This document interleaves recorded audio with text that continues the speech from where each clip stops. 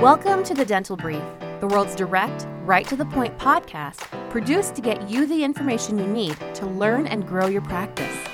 To learn more about our guests and find links to information discussed on our show, visit our website, dentalbrief.com.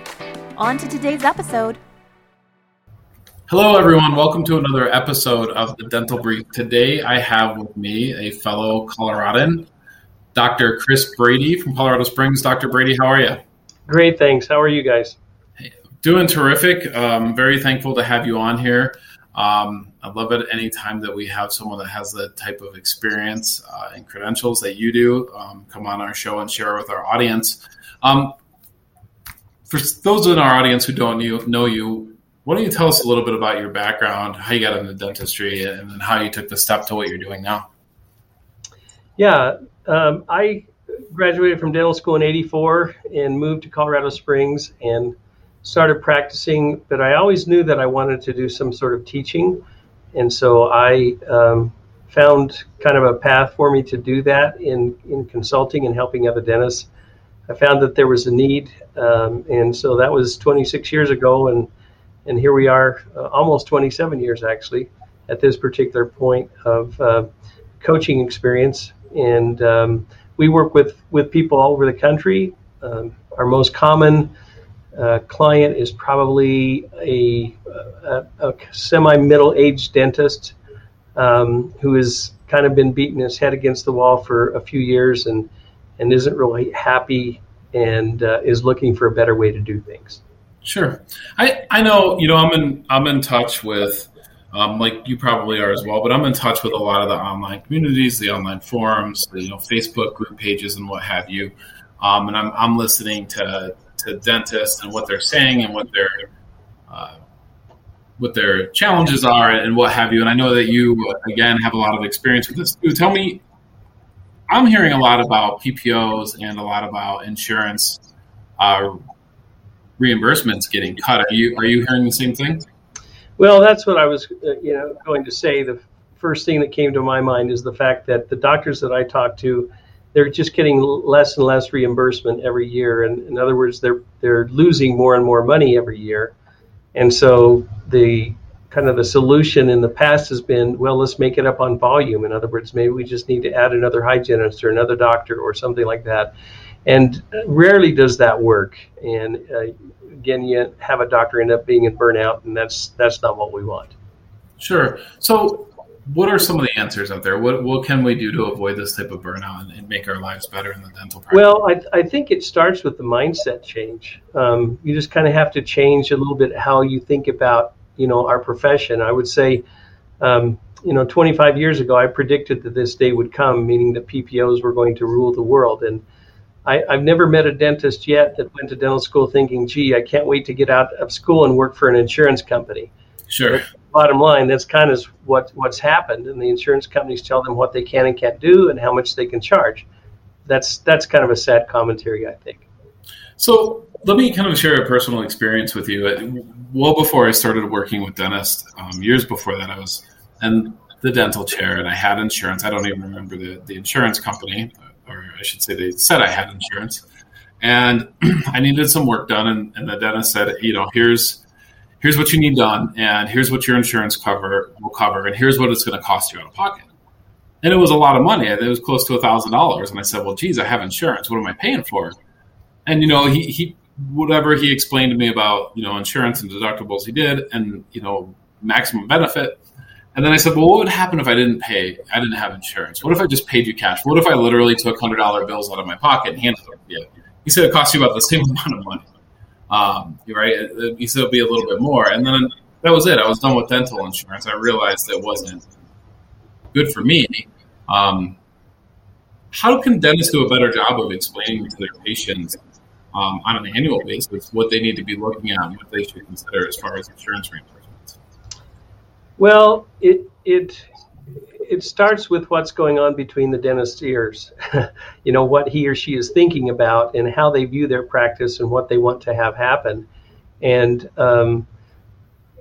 oftentimes that conversation is really fairly simple to do if you've had the right training. I mean, when patients ask me, for example, in my practice, they say, what will my insurance cover? My answer is really, really, really complicated. It's 3 words. I don't know. Because I don't. And even if I were an insurance expert, which some of the dentists and their teams are, you still can never count on, it's going to be an exact number. So I think that's the thing is that when insurance is part of the dentist protocol and business model, there are really 3 people in the room. There's the dentist, there's the patient, and then there's the insurance company. Sure. And really what we try to do is a recommended way to do this is you just take the insurance company, you put them on the shelf and you say, great, sure appreciate you, glad you're there, but the conversation has to happen between the patient and I.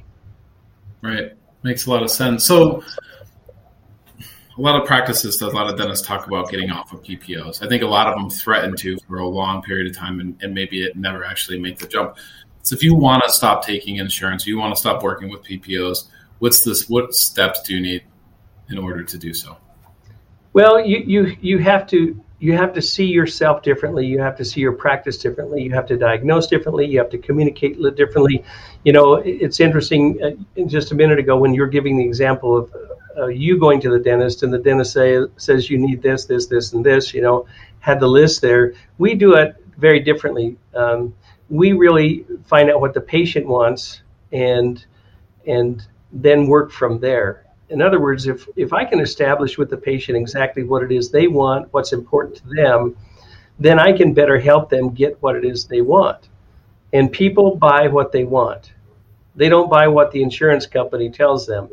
And in fact, I had a patient, this is probably the best compliment I've had. I've been in practice for 36 years. And I had a patient once come in the office and she said, oh, Dr. Brady, I love coming here. And she was a great patient, and all dentists have patients like this. But I said, well, yeah, we love having you. And I said, if you're really happy here, tell your friends. And she said, oh, I do. And I said, really? I said, what do you say to them? And she said, I tell them that Dr. Brady cares so much about his patients that he doesn't let insurance get in the way of doing what's best. And that mindset was just an explosion in my brain went off. I thought that's the message that we need to be communicating to people, is that we care so much about them and what the health of their mouth and their body, that we're not going to allow the insurance to interfere with our relationship and having them get that done. Sure. I noticed the other day I saw something. It was someone on talking about needing some auto body work. Right, they had wrecked their car. Their insurance company was giving them a check, but the check wasn't going to cover OEM parts. It wasn't going to cover original equipment by the manufacturer. And they were pitching a fit. They're like, no, I'm only going to get the best. I paid for the policy. I'm only going to get the best. Now I know that a customer, a patient, crying to the insurance company or saying to the insurance company, hey, I only want the best, is probably not going to go very far. How would you present to that patient in a way that they understand that, hey, here's the best, here's what your insurance company wants to give you, and here's why it's worth the difference between the two? And do you believe the patient has the right to always know what the best is compared to what their insurance may or may not cover? Yeah, it gets back to the original conversations that we have with people. In other words, I want to find out from the very beginning what level of care the patient wants to have. And sometimes they don't know, and I understand that. But I just say to how picky would you like me to be when I look at your mouth? What level of care are you looking for? Sure. Are you looking for something short term or something long term? And so they can kind of guide me as to the direction that we head. And so I honestly don't talk about insurance. It rarely comes up. And so it's just one of those things that dentists get caught up in, and it's in their mind all the time. And if insurance is in the back of their minds, the relationship isn't really as strong as it needs to be, because again, we have that 3-way relationship happening that we want to avoid. Yeah, that makes a lot of sense. Standard of care certainly seems to be a big part of helping dentists get around the obstacles insurance companies are putting in front of them. Hey, Doc, Our show runs really fast, and I'm sure that with your experience and your background, we could go on and on and on and on. I want to invite our practice to check out your website. It's the BradyGroupLLC.com, correct? Correct. And why don't you tell us a little bit about your consulting and coaching business and how you help dentists there and what you can offer our audience? Well, I'll have to let you in on a little secret here. And the little secret is my whole motivation for helping dentists is to ensure their happiness.